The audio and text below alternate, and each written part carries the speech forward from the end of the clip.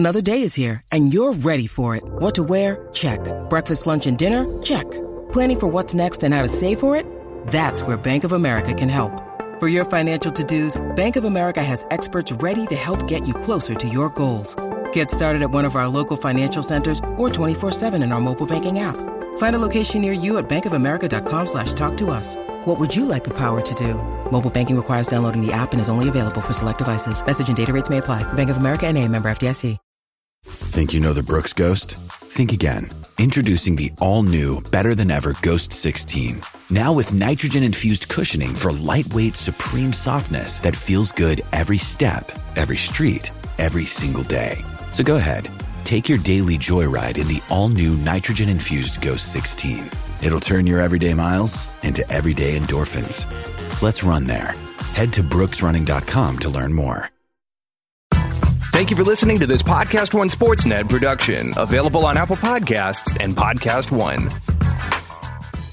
We are deep into this year's NFL season, and everyone wants to know who will be coming out on top. Am I right? Well, you need to check out the one podcast that can help you get everything you need to know about the biggest NFL games and analysis on the postseason.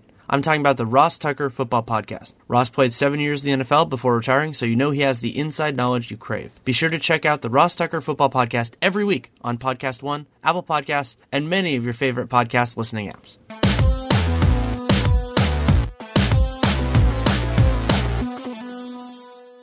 Welcome to Real GM Radio. I am Danny Lurie, your host. So happy to have you with us for this episode. Really happy to have Seth Partnow on, longtime friend of the show, especially, and happy to have him back. And we had an interesting conversation. We talked a little bit at the beginning about why we went more big picture than small picture this week, but we talk about some of his recent work on total usage and where the NBA might be going, because that kind of ties in together. And then the Knicks specifically, because he wrote a piece on that. And then a few other concepts that he's been working through and that he and I have been working through for piecing together this part of the season. So I thought that was a really interesting conversation. Brought to you by betonline.ag. Use that Podcast One promo code for a 50% sign-up bonus. Conversation runs a little bit under an hour. I hope you really enjoy it. Thanks so much for coming on.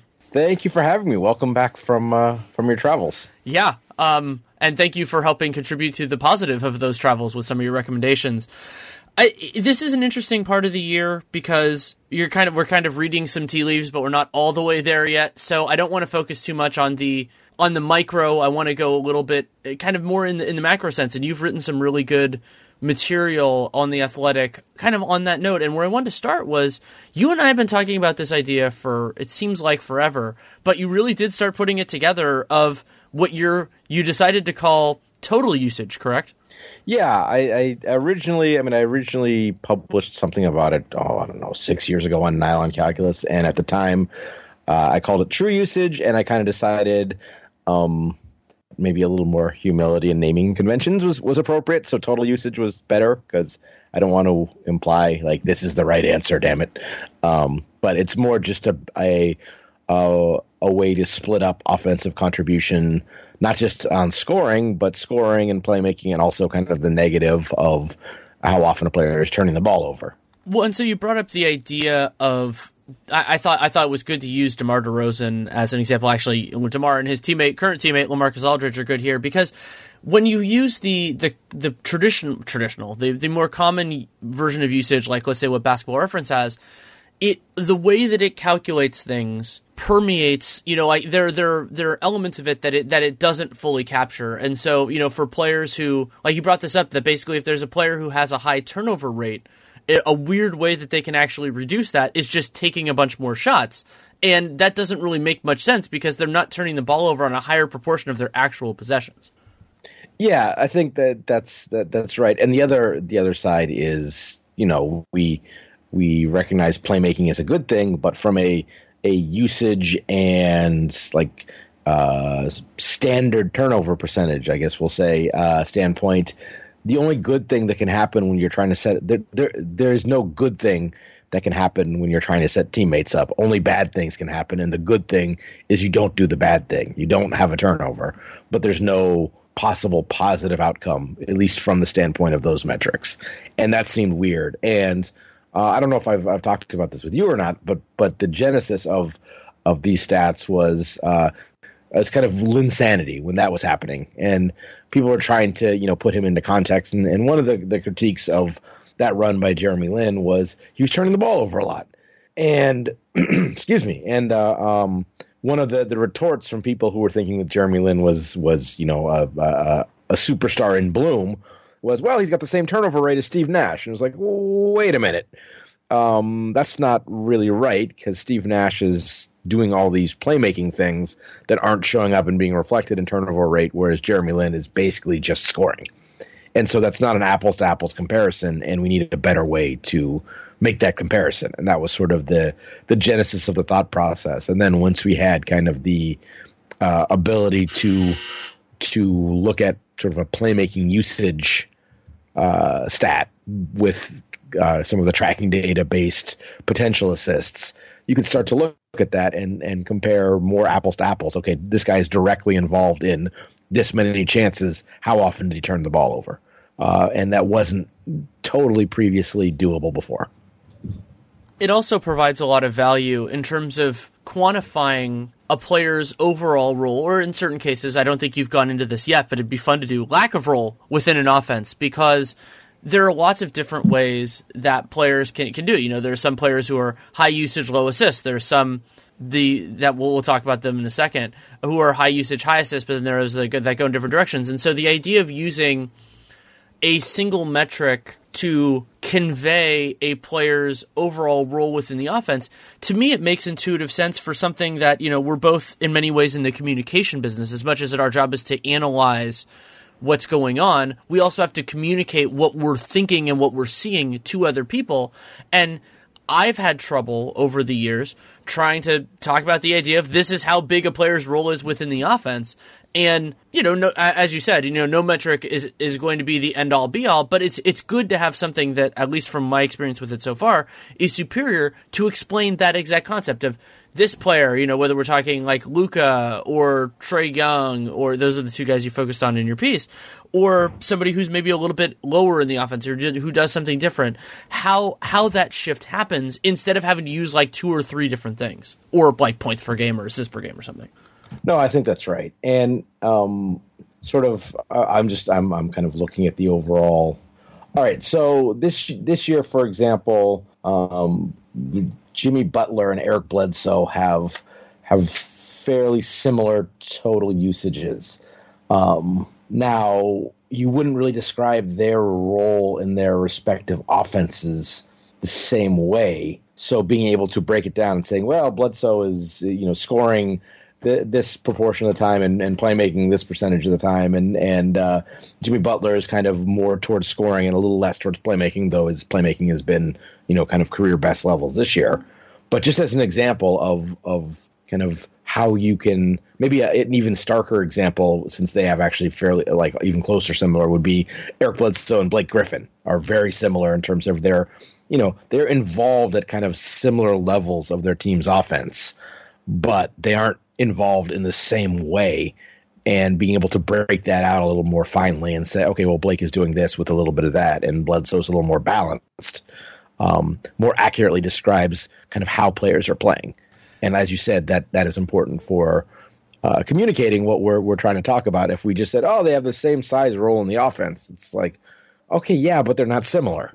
And then you kind of you hit a brick wall there. Right, and that ties in with the other brick wall that you can hit, which is under the previous idea, if somebody's doing a lot of assisting or they're doing a lot of scoring and not a lot of the other thing, then sometimes you over or understate their role within an offense. And one of the other elements here, I mean, this is something that people on Dunked On have heard a lot, I don't talk about it as much here, is the idea of I call it like with him alone is the general name of the test that I use, which is, can a player, offensively or defensively, I think of them as separate things, as I think we all should, does that player alone mean that your team will be really good, kind of good, okay, or have not necessarily any correlation with your team's overall offensive success? And I think total usage can eventually, I mean, we're going to take time to have to use it and figure out everything else.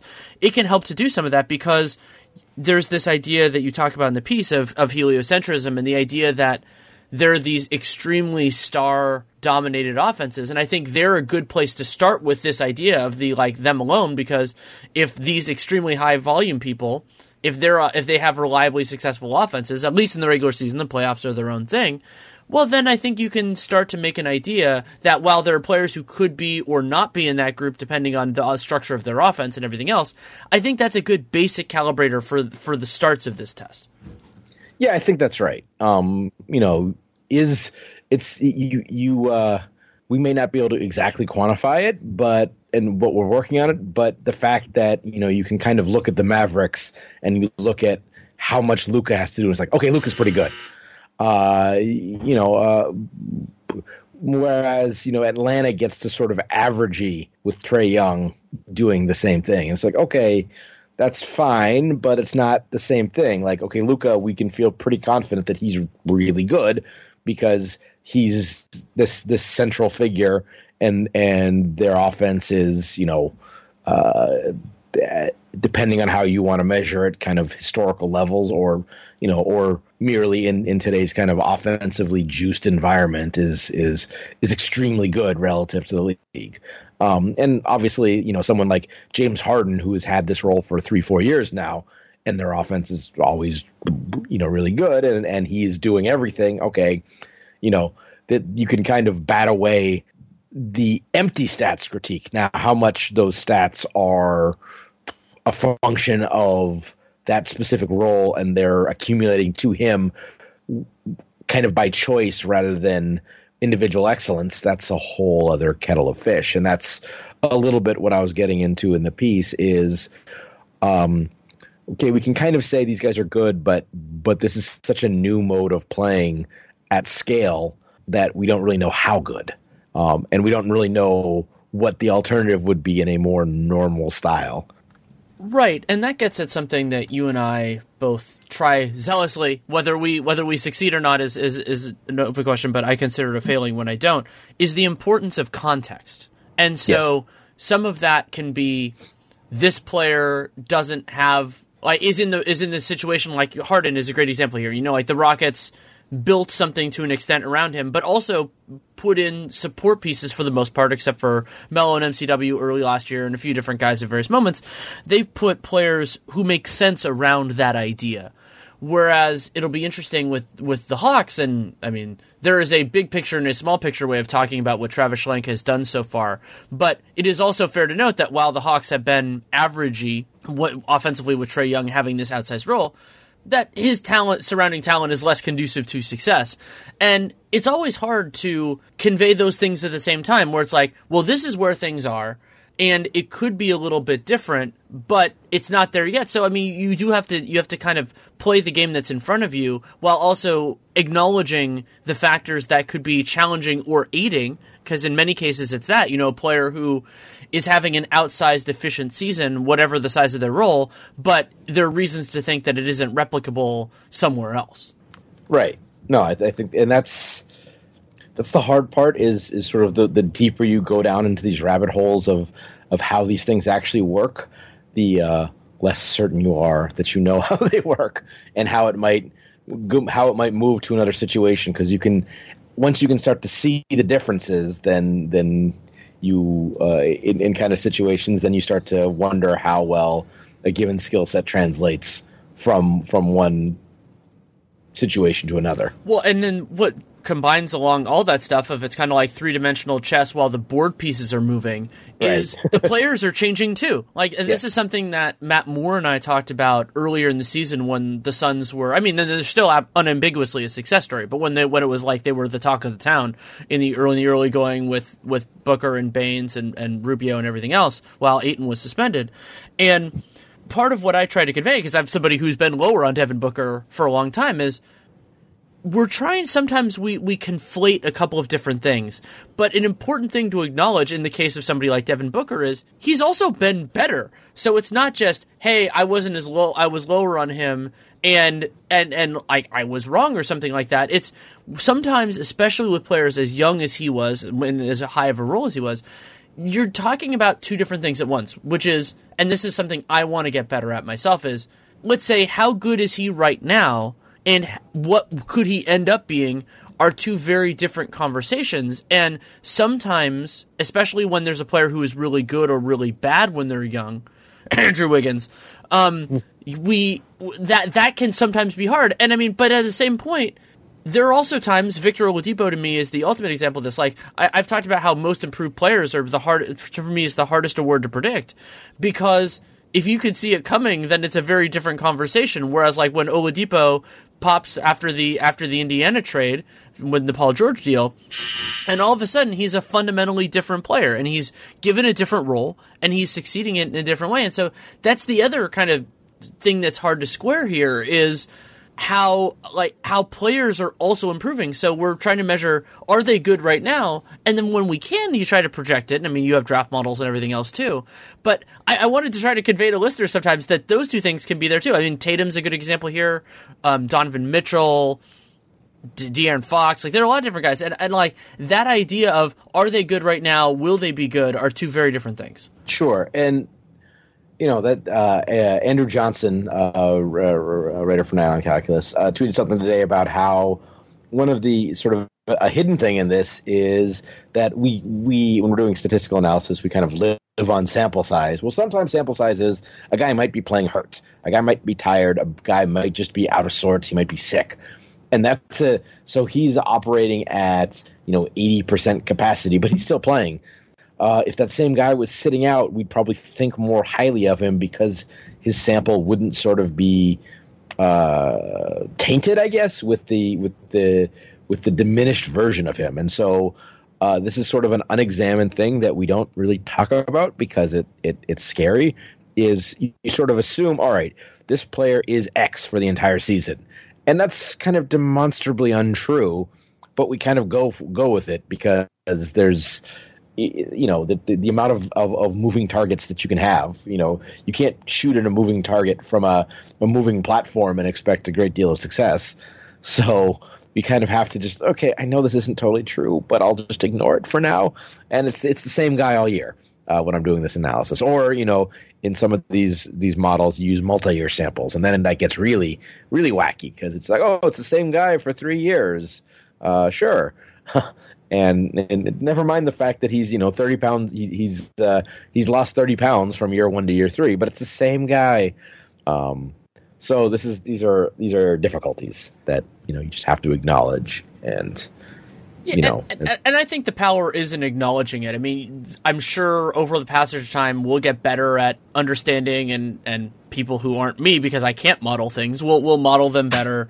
But it is an important part of analysis to understand and maybe not embrace, but work within the shortcomings, because what we're trying to do, and fans are trying to do the same thing, everybody is trying to explain like the world that we live in, the basketball elements of it. And so for me, I think it's, even if it gets frustrating because some of it is just acknowledging flaws that we can't fix or won't fix or whatever at the moment, I still think there's a lot of value to acknowledging them, because then start to think about, well, how can I incorporate this? How can I do other things? And I mean, there are a bunch of different examples with this over time, but one of them I think that I hope is helping people with, the prevalence of things like true shooting percentage, is that long twos and 3-pointers are worth 2 different point values. As basic as that is, those sorts of things. So transitioning from field goal percentage to true shooting, and also the value of free throw shooting and free throw volume, it isn't necessarily the vanguard right now,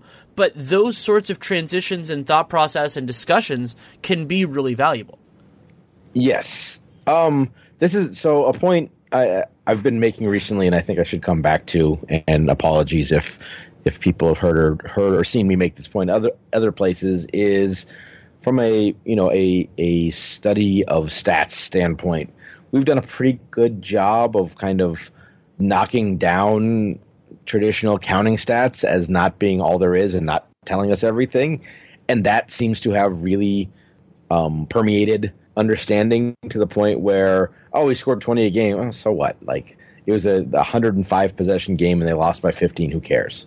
But we haven't found really what to replace that with. And so there's a lot of, like, is true shooting the thing? Is a usage efficient? What's the thing I can look at that'll give me a quick snapshot in a player. And I don't think we really settled upon a new shorthand for that. And that, I think, leads to a lot of the, I don't want to say confusion, but the wide range of things people are trying to say as important, whether it's he's 30, 15, and 10. This has never happened. Or he's averaging, a slash line that no 22-year-old has, or, his offensive rating is blah, blah, blah. People are trying on all these different things, and I don't think any of them really fits yet. And that's sort of it's an evolutionary period to be in, but it's also it sort of makes everything feel like it's swimming. Aside from the fact that I am looking at kind of how the style of the league is changing, and wondering how much anything we knew from even 5 years ago applies to now, from an individual player production standpoint, just because the way the game is played is changing so much. Yeah, that's a great point, and that's something a couple weeks ago I talked about with Ben Golliver on the show. Of the there was this conversation, we got into it because he and I were talking about Giannis and Luka, and because Nate and I are doing all decade stuff for Dunked On, and we got into the conversation about who is our current best guess at the best player of the 2020s, and a point that Ben brought up in the context of LeBron James is, we don't know what the league is going to look like 10 years from now, much less 5 years from now. And so it is going to be so fascinating to see, not only, we talk about it sometimes in the context of either direction, but especially in terms of players who adapt their game to fit where the sport is going, where the style of play and everything like that. But then there are also players, I think of PJ Tucker here as an example, where, to full credit to him for becoming a more confident three-point shooter and everything else like that, but who the game comes to them to the extent that, PJ Tucker playing center and that's lineup that the Rockets go to sometimes, that's something that wouldn't have really been possible 10 years ago because there were so many big dudes at center, and some of his foibles in that respect might have been more challenging. And so you have these different elements that are coming to bear that will make life easier and harder on players who are also adapting to it in their own games and trying to add, a three-point shot or an off-the-dribble shot, or getting better at switching, or all the things that players do to improve in the offseason and sometimes in season. It's so interesting to me to think about that idea that we can project, let's say Giannis versus Luka or something else like that, but also remembering that there's also the other moving target beyond how these players age and develop over the years of what is rewarded and what is minimized in the 2027 NBA. For sure, and the number of this is a really interesting, maybe to me at least, interesting kind of meta conversation, is the kind of things that will affect that. You have, yes, the league strategy and how the league is playing, but that's also dictated by the rule set. Like, what happens to the charge rule? Do they move the 3-point line back? Do they widen the court? Do they shrink or widen the lane? How do they start policing the gather step better? What do continuation rules do? And on and on. All of these little things have impacts on, what kind of skill sets are most important. So that's one. Number two is, we've just gotten the latest round of, and I don't want to talk specifically about it because I'm annoyed by it until we see really concrete proposals, but the latest round of schedule revamp proposals. What does the schedule look like in 2027? I think that the game, a 58 game, call it, we play every team twice, 58 game regular season looks a lot different. I think that the game by game looks a lot more, just from I'm not necessarily saying from an intensity standpoint, but from a game by game planning and adjustment standpoint. Player usage looks much more like, yeah. Oh, well, just like prep. I think you're going to see more quote unquote playoff style defense, because if you're playing 2 games a week, you have a full day, full 2 days, 3 days of practice and prep to do something, to put something new in for, okay, we're playing James Harden. How are we defending him?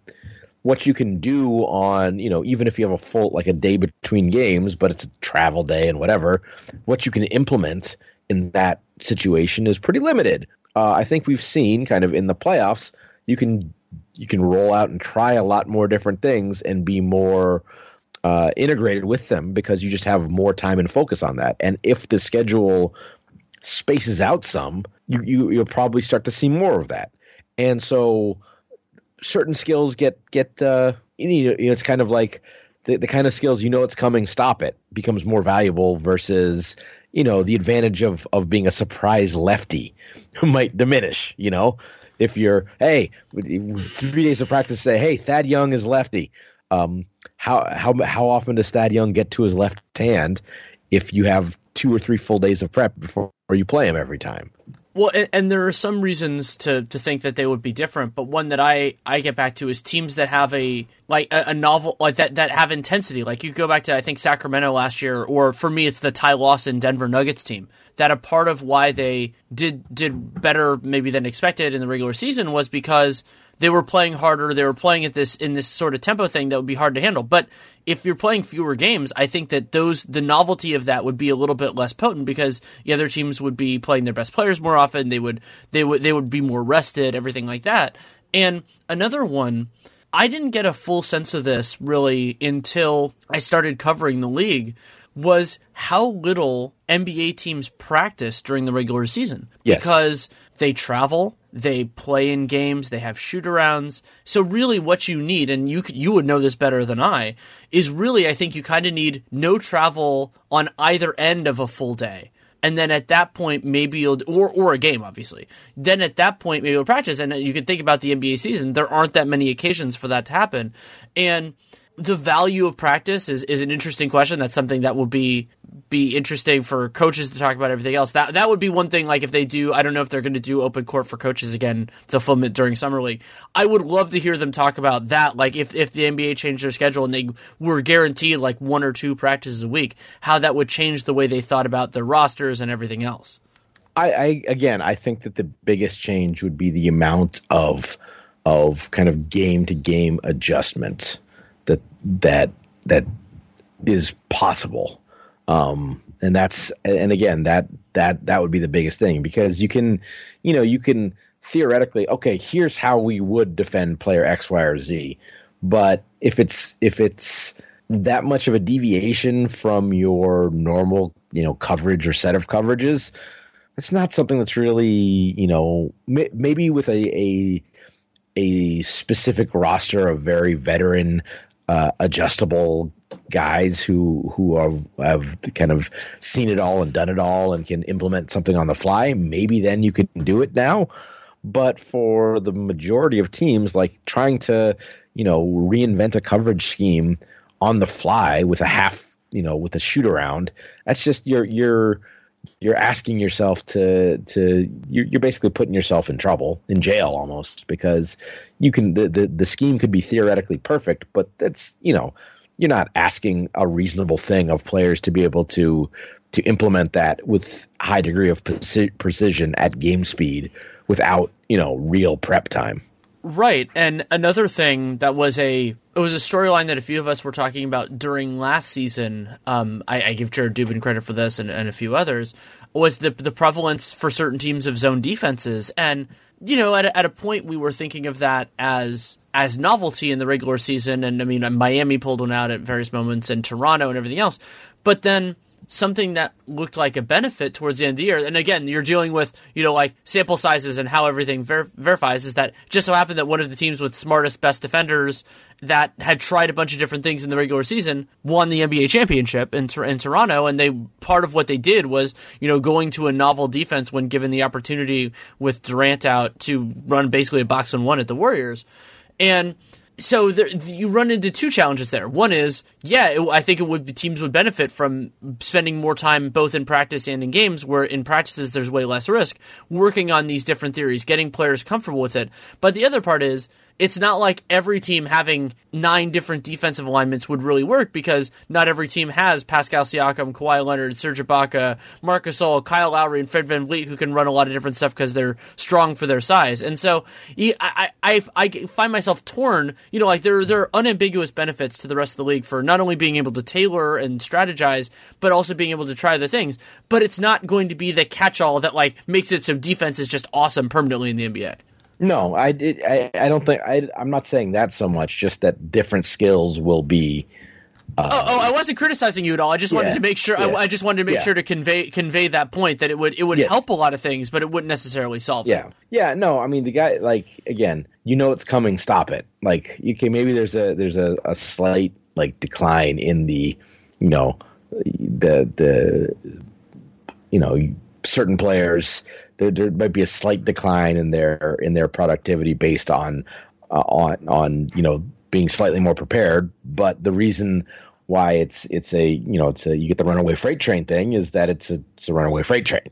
So you can I don't know. I'm gonna just destroy this metaphor. So I'll stop. I was gonna make something about like sandbags or something, but no, we'll just drop it and move on because I don't want to break the metaphor even more than I already have. Plenty more to talk about with Seth, but first a message from betonline.ag. It is the final week of the NFL regular season. It is also Christmas week, and the sports action is just absolutely huge. Playoff implications all over the place in the NFL, plus Christmas Day NBA matchups and college football bowl games. Whatever you are into, you can check it out at betonline.ag and take advantage of the best bonuses in the business. You can sign up for a free account and make sure to use the promo code PODCAST1 for a 50% sign-up bonus. Week 17 in the NFL, Niners Seahawks is the headliner, also the headliner in my own heart. But you also have Christmas Day, Clippers at Lakers, Celtics at Raptors, Bucks at 76ers, and then college football bowl games, Fiesta Bowl, Ohio State Clemson, Peach Bowl, LSU Oklahoma, both going to be really exciting and of course all over. And whatever you're into, check it out at betonline.ag. Whether you want to do in-game wagering or you want to do some sort of parlay or all sorts of things going on, use that Podcast1 promo code for a 50% welcome bonus when you sign up for a new account. Also tells them, of course, that you came from us, which we really do appreciate, and that makes them hopefully continue to advertise with Real GM Radio. So whatever you're interested in, visit betonline.ag, your online sportsbook experts. Let's move to a decidedly different situation. The New York Knicks. You did an interesting piece with Mike Vorkunov about basically it was him asking you questions, kind of clarifying about the Knicks, and I really enjoyed it, and and I'm guessing it's something that will continue moving forward.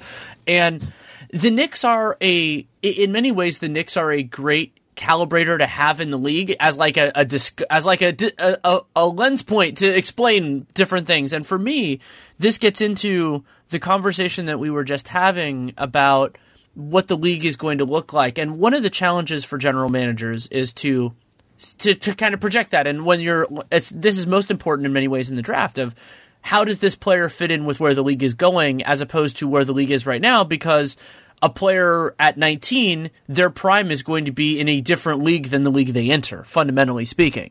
But something you have to do at a very basic level as a general manager or a personnel person, I'm using the term general manager when it could be a team president or whatever, is you at bare minimum have to calibrate based on where the league is right now. And I think that's a big part of the story of why the Knicks have been so disappointing, frustrating, all that kind of stuff this season. So Knicksy the last couple of years is that's the very basic point is if you put Julius Randle and Marcus Morris and RJ Barrett and Bobby Portis and all these guys on the same team, there shouldn't have been. I went on a Twitter rant about this about a month ago before Fizdale got fired. Of you have to have a theory of success, and that team didn't really have it, at least as you and I see the league. No, it was never going to work because, and this is something I got into in that piece a little bit, is like, okay, even if you think their talent is better, their kind of flattened one number talent aggregated across the roster is better than their record. You can't get it all on the floor together in any meaningful way that makes sense in the modern NBA. Is you going to play Marcus Morris at 2 guard? That just doesn't work. You on either end, you don't have enough ball handling, you don't have enough defensive mobility.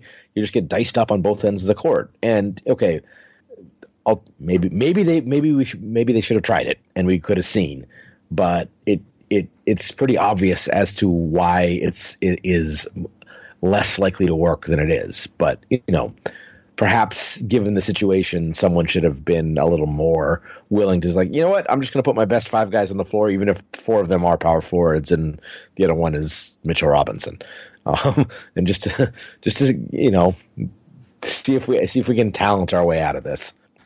Maybe they should have tried that more, but at the same time, it's like when you're in that position, it's like, ooh, we've done a not awesome job of making sure the group collectively makes sense.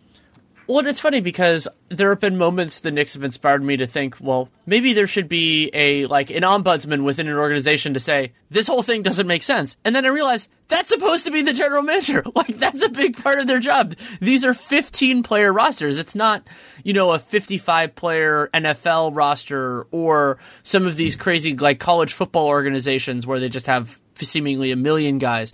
It's a 15-player roster. It isn't that hard to think that there has to be some element of continuity. And I'm sympathetic to the practical reality that the players who would have made sense to fill out this Knicks roster don't exist at a price point that the Knicks could have done, even though the Knicks had unlimited money just because they want something else and everything else. And, they did, to an extent, get guys like Wayne Ellington, and then Bullock was hurt and everything else.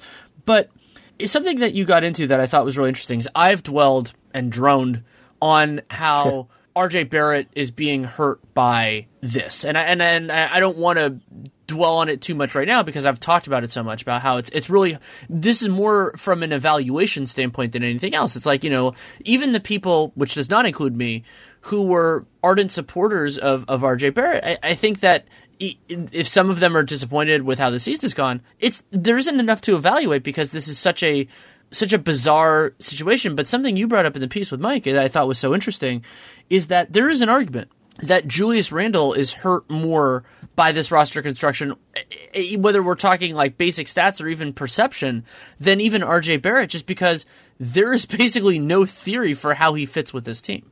Yeah, I think that's right. I mean, you can say that for any given group of any given player, really. There's no, there's Mitchell Robinson. What's his best role? Is protect the paint in a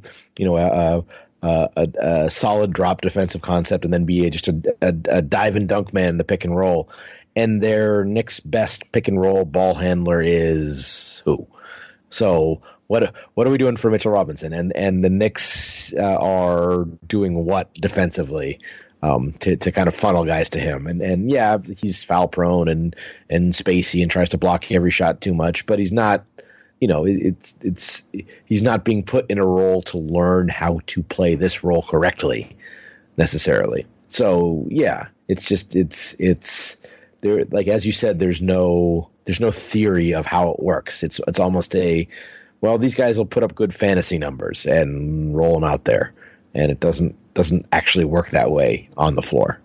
Well, then the other part of the Knicks lesson that I think is so damaging, and it gets into why, for me, one of the most dangerous things for a team, and I originally the guy who kind of crystallized this for me was Brian Colangelo in Toronto.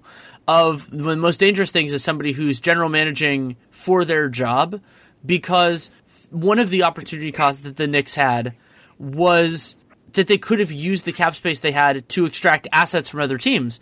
And part of the reason they didn't do that was because they wanted to get what they thought were superior talents. Unfortunately, they didn't do either because their team isn't good and they didn't get those assets. So, the Harkless trade is an obvious one. The Andre Iguodala trade is another obvious one. And I know there were these murmurs which ostensibly were trying to justify this, that, those guys wouldn't necessarily want to play there. You didn't want to upend the apple cart. Well, why not? Who's benefit? Even though Andre Iguodala is not playing for Memphis, they're still getting that first round pick. It's still working out better for them than the money that the Knicks are spending. And another part of this, and this is I talked about this in terms of Mario Hezonja last year when I trashed the Knicks for something, was there are lots of ways to generate value with cap space, and they're not, most of them, other than signing good players, are not reliably useful. But one of the basic tenets is, if you're trying to cultivate value, it is important to have that player on a contract that another team could conceptually think is desirable. And with these partial guarantees for future years and paying guys a lot of money to come to the Knicks, they got into a circumstance where those players that they signed, maybe you can use them as a vessel to take on money, kind of like how Cleveland has all this expiring stuff. If they wanted to get longer-term contracts, they can do that. But in and of themselves, maybe Marcus Morris is an exception. The guys that they sign aren't value contracts in terms of how the league sees them. Randall maybe. Like I think he would be a fascinating buy low for somebody, especially if the Knicks turn over their front office this summer. If a team just says, the 2020 free agent market just sucks. Team says they probably just want to get out of him. Maybe we could do something here. That would be interesting. You take okay, we'll give you a decent second for Julius Randle, and then we get we get him and his early bird rights, and go from there, and that's a bet, on a basically a 1 year deal. We'll make that bet. And wait, then they have the team option, right? Or did he get a player? Like, remind me, does he has a player option for the third year, or they have a team option on the third year? Or am I just completely confused? Or did I lose you? No, you didn't. I was looking it up. Julius Randle has Eric Pincus Basketball Reference has it as a non-guaranteed third season. It is a lightly partially guaranteed. $4 million of his $19.8 million for 21-22 is guaranteed, but the guarantee date is in late June. So that makes it a harder inflection point for teams. However, with a guy like Julius Randle, it is a little bit different, where you're going to know whether you want him or not at that point. Yeah. So I guess in some ways that's more doable for somebody like him than for a minimum guy, where you want to have it into the ideally into the regular season to figure out if they're good. But with Randle, I think we'll know. Right. No, and so that's a winnable bet a team could make. I mean, if he is good, you get him. He is good. Will he outplay a $19 million next year of the contract? I think that's very in play. So if you can get that for not much, that's a bet with some upside. So he passes that. I think he's possibly has some positive value, but not we're talking about because of the salary involved. It'd be probably a minor asset. So unless you're actually willing to take on, if you're the Knicks, you're willing to take on bad future money, which. But obviously you can't do that because Giannis is going to go there. So I'm going to feel so stupid if that ends up happening. But I think a sea change would have to happen for that to actually occur. Yeah. Sorry. The Knicks are tiring. They are. Briefly, you did an interesting piece also on the Grizzlies, a team that I'm still working on processing for this year, and I think there are some real positive signs. And Memphis, one of the things that I like about where they are and where they're going is they have some good pieces to build around, and I think that the front office has an understanding that it's going to take time. And so we're getting these early indications from John Morant, and Jaren has had a little bit of a disappointing season for me, and Brandon Clark has had a very good year. Whether it's all fully repeatable or not is an open question. But what I like about Memphis is they have kind of clearer needs moving forward, and they can use whatever resources come to bear to try to fill those things out. Yeah, they've kind of done perhaps the hard part, in that Morant really looks like someone you can build around, and also from a team building standpoint, they kind of have swallowed the bitter pill of, okay, we're gonna tear this down. We're gonna use some of our cap space on Andre Iguodala to take on an asset, and so on and so forth. And we're not going to go crazy about our record this year. Interestingly, this is a good time to bring this up. I don't know if in one of the nerd chats that we're in, someone asked, at what point, given the bottom end of the West, does Memphis say, you know what, we should try to make the playoffs this year?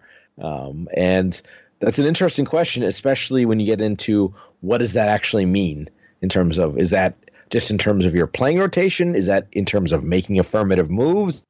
Is that trying to say, hey, Andre, we're making a run at the playoffs. How about you come to Memphis for a couple months and we'll do this thing? What is it? Should they think about that, and what does that mean for them to actually do? I think that trading for win now stuff, it kind of depends. I mean, if it's win now stuff that's you wouldn't mind keeping into the future and doesn't, as a non-free agent destination, trading for guys who are going to take some of your space if they're on reasonable contracts isn't terrible. So I don't know. What do you think they should do? For the time being, I think that you just kind of play the game out the way that they have, and you see where things are in January. But the craziest part of where the bottom of the West is, you have these top 6 teams that are all, I think as of when we're recording this, they're all 7 games or more over 500, and all of them we expect to be better than that unless they get sabotaged by injury.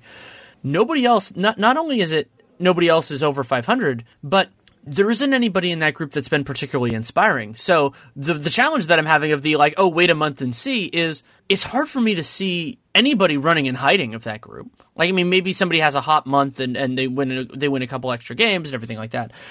So I think your idea of looking at players not just for this year, but using the resources that they have and acknowledging, again, like they kind of did this year, getting Iguodala in with one of those trade exceptions that they had generated. I think that was in the Avery Bradley deal, if memory serves, is then doing so gives them a way also to use their spending power for the 2020 offseason in a way that might actually be more useful. And so getting a player who be these kind of younger but not star potential type of guys that a team just, maybe they overpaid them or they don't want to go, or even just capable veterans that teams want to clear their books or just don't want to have them anymore. That sort of thing could end up being very fruitful for Memphis. And especially considering, to me, what they need are wings and forward-sized players, just having capable, even if it's a 15 to 25 minute a game guy who's not, going to be a starter on the next great Memphis team, there is value to that. There's value to having somebody who's capable and who can fit that role. I haven't pinpointed anybody as being a potential fit here. I'm working on a bunch of kind of 2020 stuff right now, and one of the most interesting questions here is going to be how teams interpret the situation if they see it the way that I do. And so, how the Spurs with Rudy Gay is an interesting example here. There are a bunch of different ones. And so I don't know if Memphis wants to bring Rudy Gay back necessarily or anything like that, but those sorts of players where, maybe the other team would rather not have them, but it's not so disastrous that they're going to give up a mint, because those trades are just hard to do in 2020 because nobody values space that much. Yeah, I think that's right. I don't want to get into it too much, but you wrote an interesting thing also about one of the things that you can take away from the early part of a season is how talented teams perform against other talented teams. I don't want to dwell too much on this, maybe a couple minutes, of just how you've seen that so far this year. So it's interesting you ask about that. It's funny, small sample size can make fools of us all. And I wrote that, and then all of a sudden, Indiana beats LA, and Miami goes into Philly and beats Philly, and those were a couple of the teams that hadn't performed great against the top end teams as of yet. So haha me, small sample size. But in the past, I do think that performing well in those games has been kind of one of those things, especially you see a team that's kind of, say take Philly, for example, a team that has had a up and down, perhaps disappointing regular season. In the past, teams that have had that profile but have performed well against other top teams have also seemed to do reasonably well in the playoffs, have had success making the conference finals, making the finals, even if everything hasn't clicked perfectly in the regular season. So that's something to pay attention to, I think, especially as the league has become more bifurcated between the teams that are trying and those that are building, perhaps we'll say. You can fatten up your record and your net rating and whatever by beating the Knicks by 35, but how much does that really tell in terms of how you're going to do in the second round of the playoffs?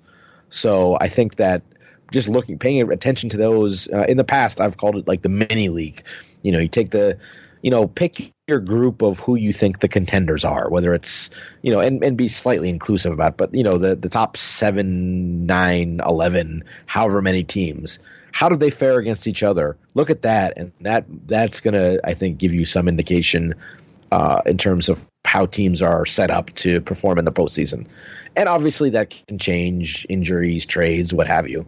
But I think in the past that has been a pretty reasonable indicator, on top of, and in some cases instead of, kind of record and net rating.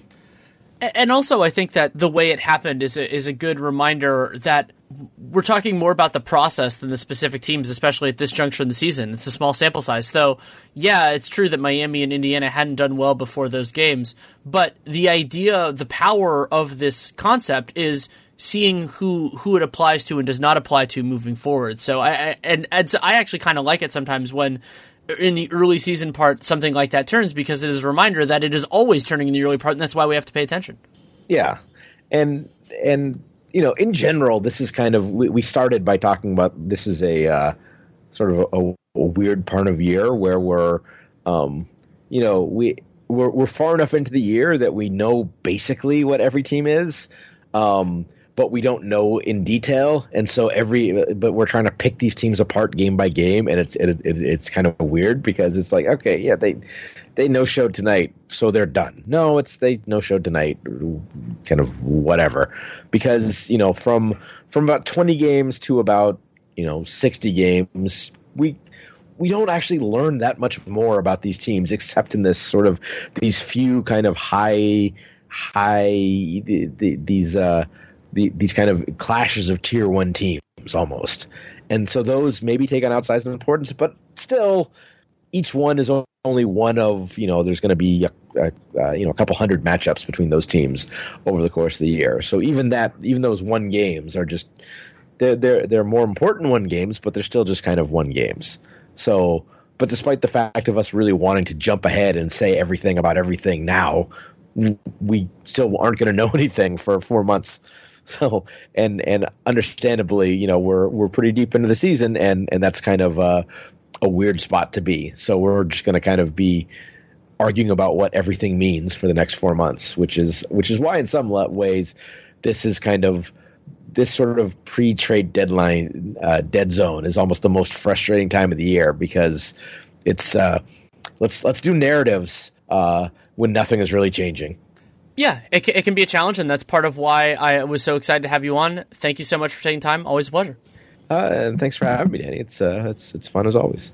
Thanks again to Seth Partnow for taking the time to come on. You can, of course, read him at The Athletic, and you can follow Seth on Twitter at Seth Partnow, SethPartnow. Love having him on, and I also like the nature, Seth and I try to have really kind of honest conversations about where the shortcomings are and the work that we're trying to do more as analysts and communicators than anything else. And I think it's healthy to have that sort of a conversation, because that helps make all of us better. And that's why it's something I engage in a lot. And I'm interested in some of the irons that I know he has in the fire intellectually for the remainder of the season. And selfishly, I'm incredibly happy to have him in the public sphere, though he was obviously doing good work in the private sphere as well. It's just that it was harder for me to enjoy it and for readers and everybody else.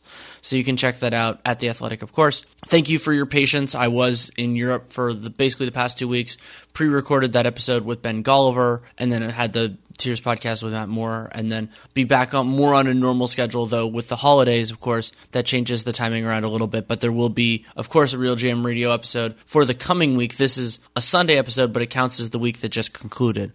So you can look forward to another one. I have a guest sort of lined up. We just need to make sure we get the timing worked out. If you want to support the show, there are a lot of different ways you can do it. You can leave a rating and a review in the podcast player of your choosing. It is great if it's Apple Podcasts, but I understand if it is not. If you want to be super awesome and you use a different player other than Apple Podcasts, you can actually leave a review both places. Also, for this show, subscribing and downloading every episode is extremely important. Comes out at very different points based on my own availability and guest availability. So you can't really get into a rhythm of, I'm going to listen to it, I'll download it on Tuesday night or whatever. That's why subscribing is so useful, because then it will just pop into your player whenever it is available. And also, of course, word of mouth. Just telling people, hey, this is good. Single episode, whole series, whatever you want to do.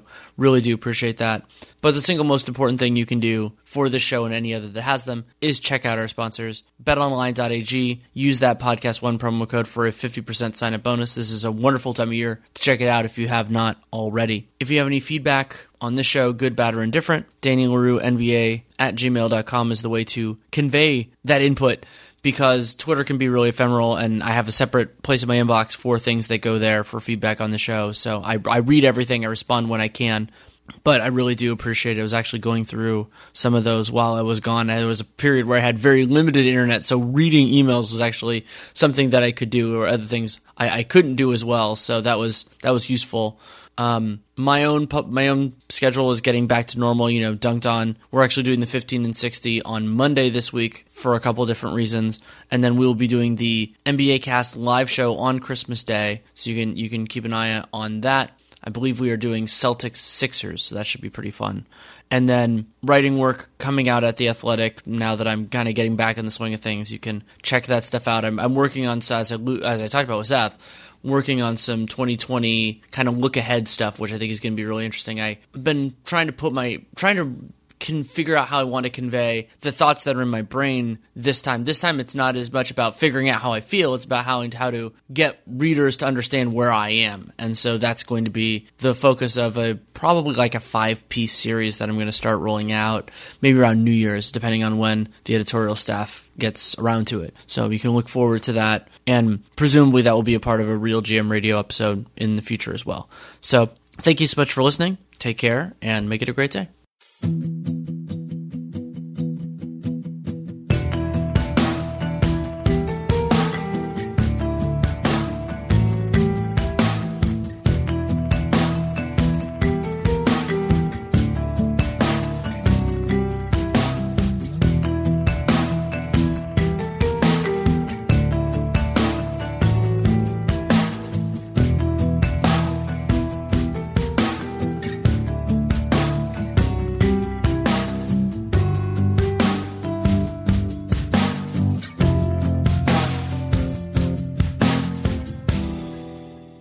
Microsoft Surface Pro 8 has the power of a laptop and the versatility of a tablet, all in one. This thin and adaptable device has a touchscreen and a newly designed signature keyboard that can even store your Surface Pen. Surface Pro 8 is Microsoft's most powerful Pro yet. Show the world how you stand out with Surface Pro 8. Check it out at surface.com/Surface Pro 8. Without the ones like you, who work tirelessly to keep things running, everything would suddenly stop. Hospitals, factories, schools, and power plants, they all depend on you. No matter the weather, emergency, or time of day, you're the ones who get it done. At Grainger, we're here for you 24/7, with supplies and solutions for every industry, and access to product specialists ready to help. Call, click Grainger.com, or just stop by. Grainger, for the ones who get it done.